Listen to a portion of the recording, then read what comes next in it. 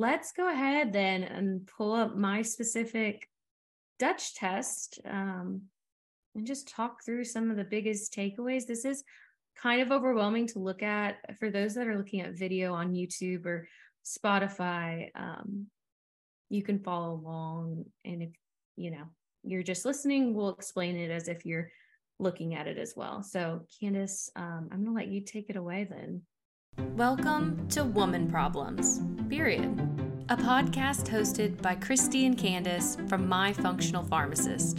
Our hope and goal of this time together is to broadcast an unscripted hangout dedicated to helping women press play on their wellness journey.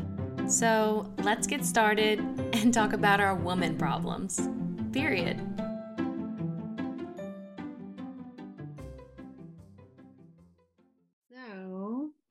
So here's Christy's Dutch test.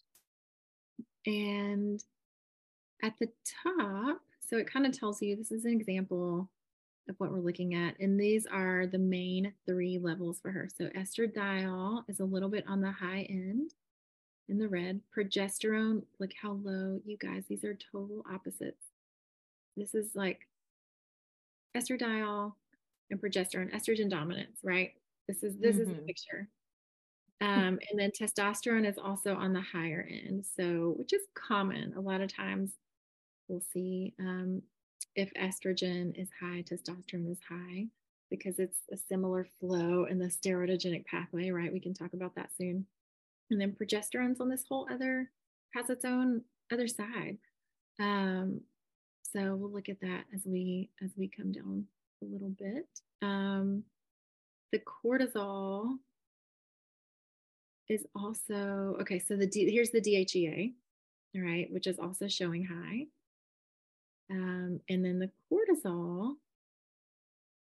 is also showing not crazy high, but kind of, showing that the free cortisol looks like is in a better range than the morning cortisol that she was showing. And so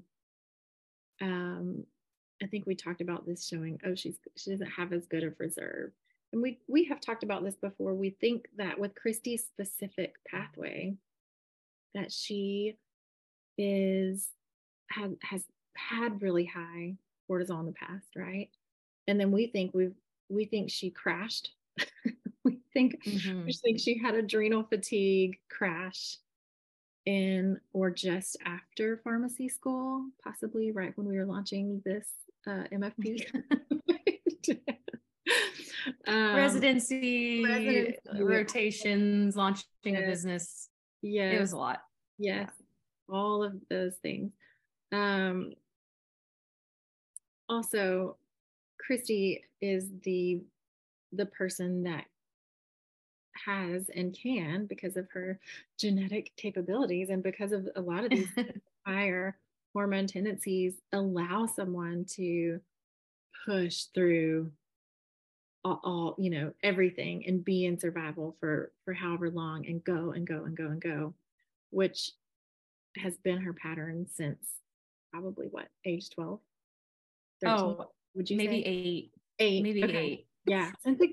I mean, like, I've just always had this crazy drive to accomplish and achieve, and it was frustrating when my body could no longer keep up with mentally what I knew I was capable of doing. But that obviously is not a healthy way to operate at extremes. So yeah, it's been a couple of years of just, I've always been aware of it and tried to do things, but really the last couple of years really trying to prioritize various interventions to try to heal this cortisol issue. So cortisol definitely coming into play, and with a high DHEA, usually that is high because the body is trying to overcompensate for something, right? Our adrenals both push these out, right? And so if this one is struggling or has been struggling, we think her cortisol is starting to heal and maybe starting to come back up from the crash, right? So if it has been low in the past, you can see how the DHEA would be really high because of overcompensating some things. which leads to a higher testosterone and higher estrogen. Those are all in the same pathway. Okay. Okay, let's go on down. This page can get a little jumbled to talk about because it's just numbers, but it shows a lot of this in these graphs down here. So I'm going to skip these and talk about them on the pictures, unless you wanted to point anything out here, Christy, did you? No, I mean, I do like that it just gives you, you know, above or below or within range. Just another visual. Yes. But for me, I am definitely more of a graphs person or Yes. visual in that way.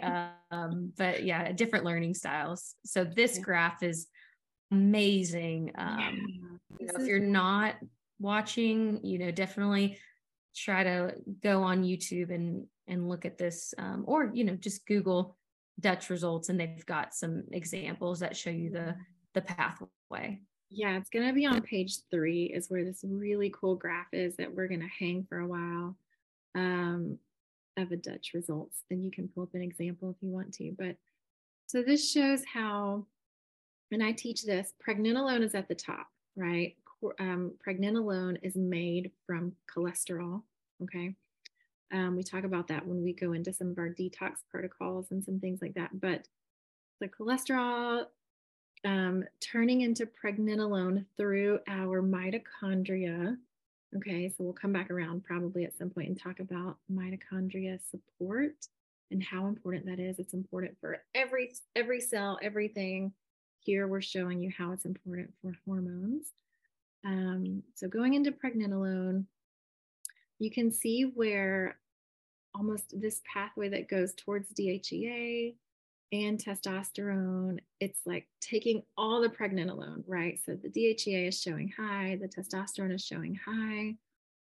The good thing is, as the testosterone is metabolizing out, it's also high.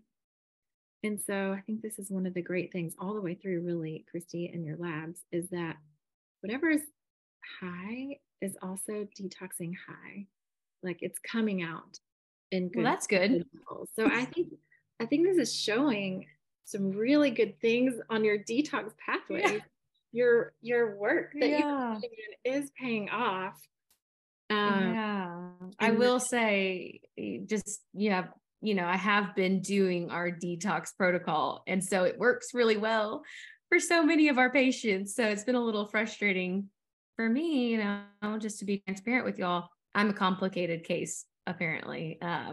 So it is nice to see some encouragement in this regard that, okay, I may have a lot of it, but a lot of it is coming out. So that's a cool way, to highlight our detox protocol there. So yeah, your body is doing with it what it needs to, which is fantastic. So the testosterone turns in, you know, as women, about 80 or 90% of our testosterone turns on into estradiol, where you can see this little arrow here, and aromatase is the enzyme that does that and turns it into the estradiol, which is also high.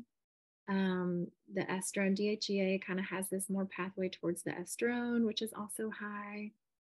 Estriol, not as much. This I never really find high unless you're pregnant. And so this is kind of like a pregnancy hormone, the estriol. So that's kind of normal. That's what I would expect to see. These two are right in line with the testosterone and DHEA, though, which is expected. And then if we go down even further, so the estrogen detox pathway, this is called the CYP3A4, is low, and you can see kind of how that coincides with the estriol. That's okay. We would like to see this maybe a little bit higher, but it's okay. What's really nice is that you see this estrone coming out here is good. Coming out here, these are all high. So this green line where it's the CYP1A1 pathway, that's your methylation pathway. So we're showing that you're methylating well, right? You are all the things that you need nutritionally. It seems like you're doing really well on supporting your body in these detox pathways this way, because like this one is high and this one's high, all along the same line here. So you're methylating very well, which is also going to be helpful for this red pathway, which is not the healthy one. This is really not the one we want to see.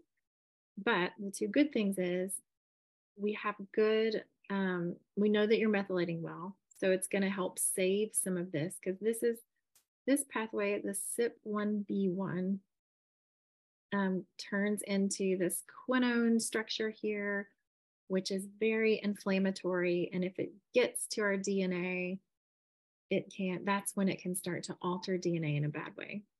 Okay, so this is the bad pathway that we think of. This is kind of the scary part, right? If we are scared of anything with hormones and estrogens in general, it's having too much and causing cancer, right? Usually, or blood clots, or some things in that area. So the nice thing is that the methylation is happening. We're confident of that. And this is one of my favorite things on this whole page, this glutathione detox. That we talk about glutathione a lot in our detox protocol, right? This is one of the main reasons that I use it. Mainly because it's our liver's main detoxifier, right? And we talk about the river, but also it has this really cool side gig over here where it just neutralizes this bad guy before it can go and affect our DNA. So wow. if you are genetically prone to this pathway, the CYP1B1 pathway, and our estrogen detoxification, we just need to make sure we're putting in the good stuff, right? We just need to have some eyes on this and some eyes on this, and it's not going to be so bad, right? That's epigenetics, what so many people are talking about right now. So anyway, this is one of my favorite things on this page, is where it shows our glutathione detox, and we're going to talk more about this in a little bit as well. But if you can see, okay, so this pie graph is kind of cool because it tells you, this is really small. I don't know if you can see this, but it tells you what percentages some ranges of what we should see. So the green should be 60 to 80%. Christy, yours is 80, near 85. You're like methylating really well. Okay, so that's okay. It's not a bad thing. I'd rather be too high than too low in that one. Okay. The red one, which is the more dangerous one we've talked about, should be between 7.5 and 11.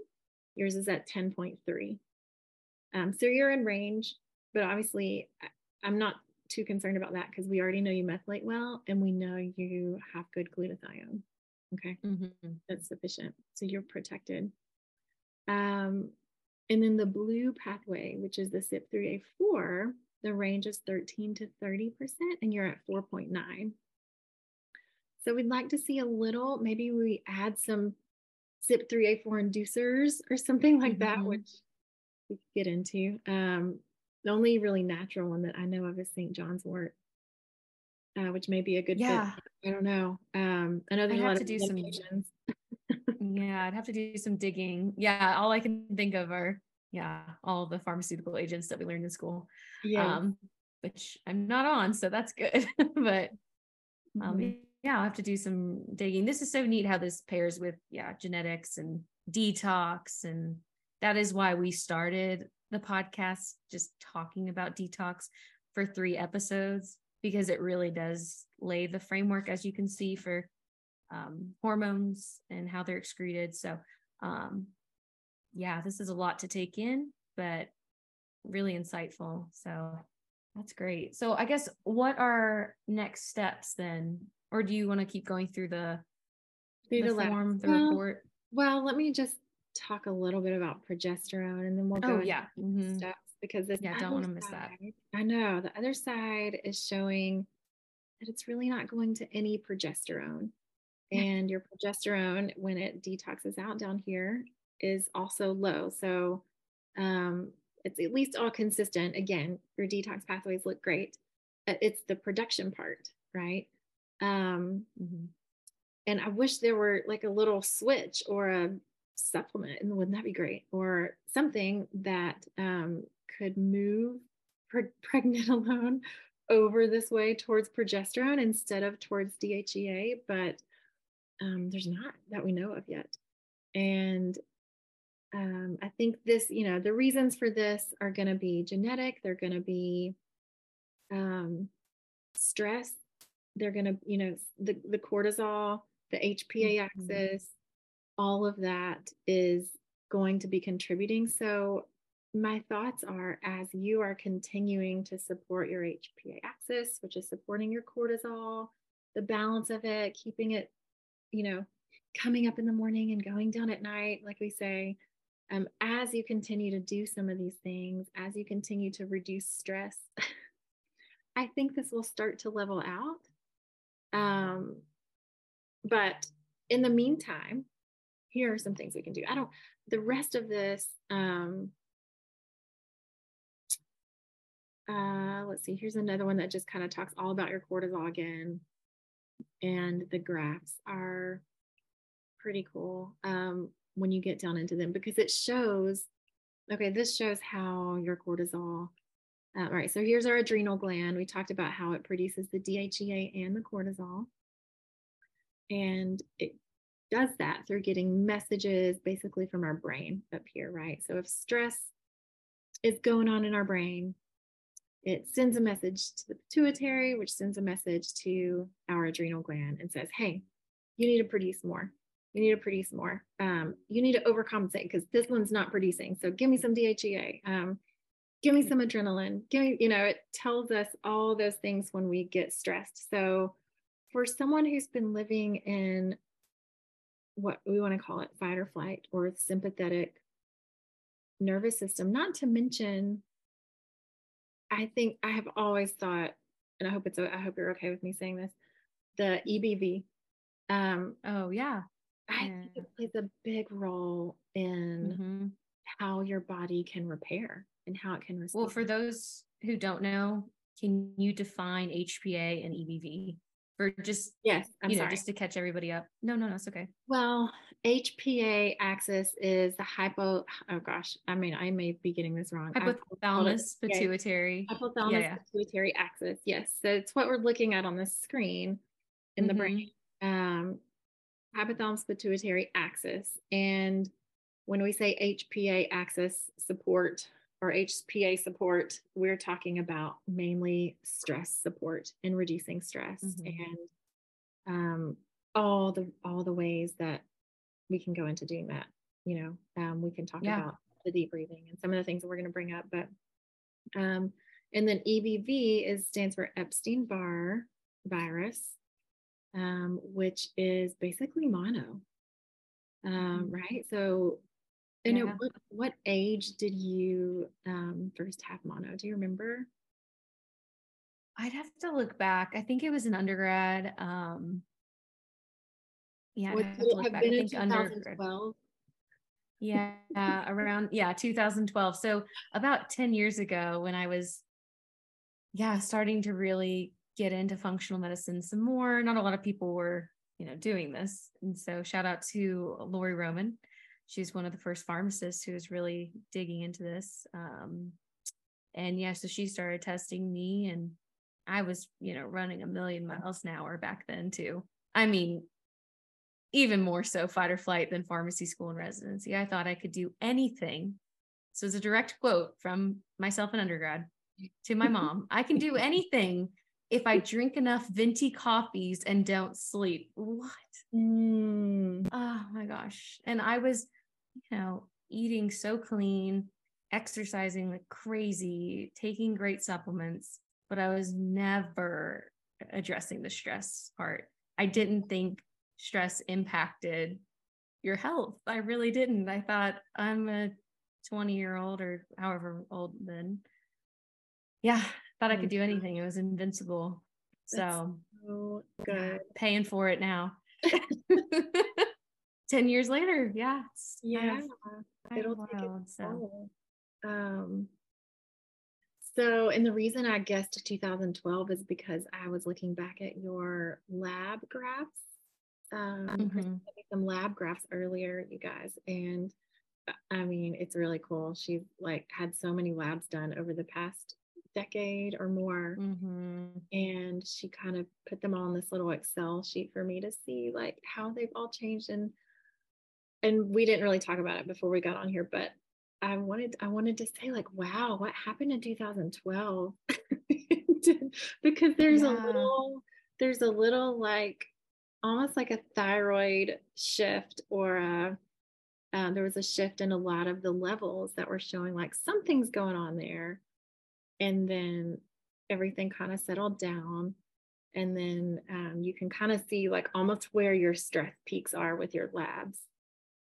Yeah, that was when I was an undergrad at UF, and I was, music director of a competitive a cappella group. I was super involved in a big sorority on campus. I was doing Greek life ministry, other ministry. I don't know, trying to keep up with friends and, in pre-med courses. I don't know. It was just a couple of things on my plate. But yeah, I lived in the sorority house, but they would always say that I was like a flash because I was just like come in and out of the house to change really quickly or like eat really quickly and run back out because I had another, I don't know, a rehearsal or study group or something to go to. Yeah. So that's what happened.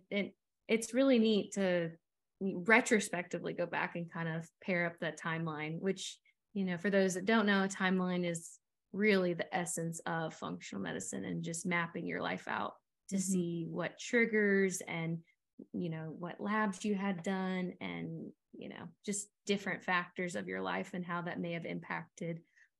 Because unfortunately, our modern day medicine conventional world does not have the time to dig into that. So, anyways, just a little plug for why we do what we do. But yeah, I thought a graph was going to be the easiest way to map that out.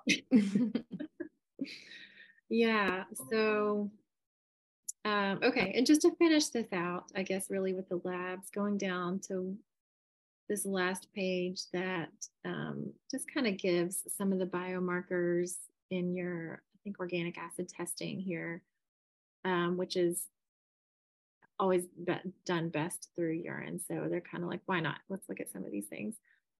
It shows that you could use a little B12, a little B6. Glutathione marker looks great. Wonderful, right? Thank goodness. Let's see, anything else here? Gut biomarker looks pretty good also, which is nice because I know you've been working on that. I know you've had a lot of food sensitivities in the past, and part of healing that gut hopefully is allowing some of that to be less for you.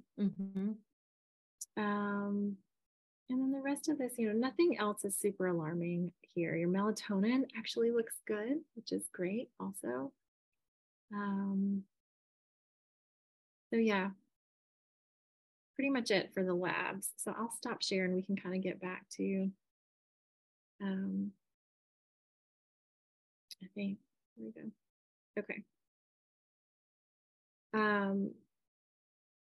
So yeah, did you have any questions? I did kind of blare through that a little bit fast. What did I miss? What questions do you have for me? I guess, what should I add to the regimen? Like, what recommendations do you think? We talked about glutathione. I'm already doing that, and that is reflected.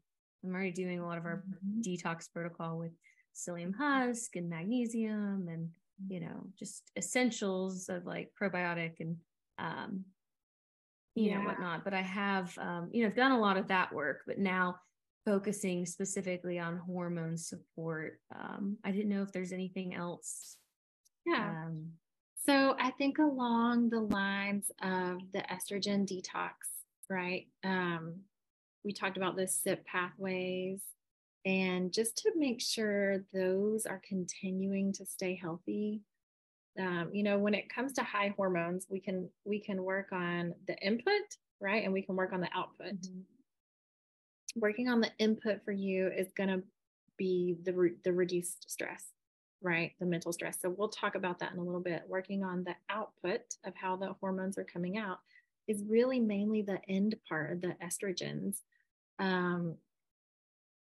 And so that's going to be there's 3 main estrogen detoxifiers. I think we've talked about them before. There's calcium D-glucarate, which works in the gut and is pretty powerful. I have some of my patients take that and maybe only take it like twice a week because it's so powerful. It can bring estrogen down too fast for some.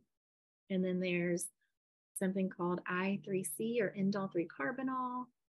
And then there's something called diindole methane or DIM, probably the most famous one, DIM, because it's just easy to say.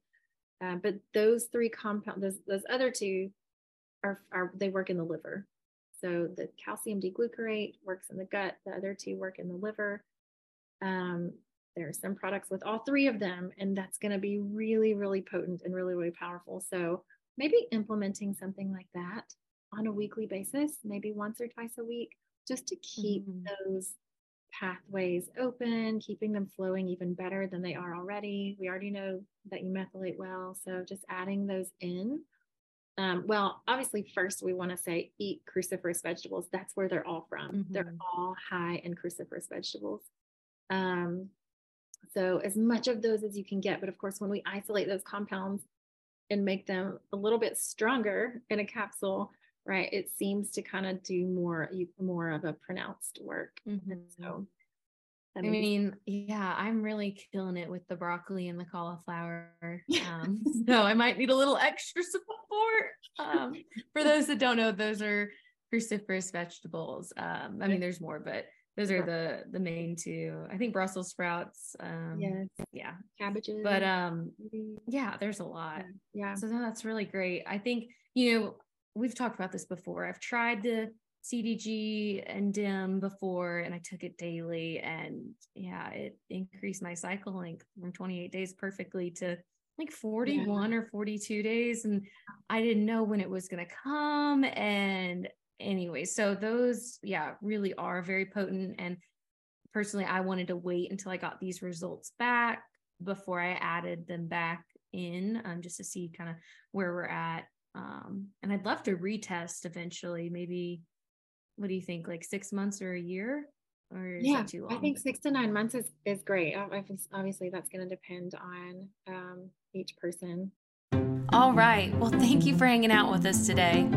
As always, if you're interested in following along for more content, be sure to subscribe to our podcast, give us a review, and check out our social media for updates along the way. Until then, we hope you found this motivating as you seek to optimize your own health and take care of your woman problems. Period.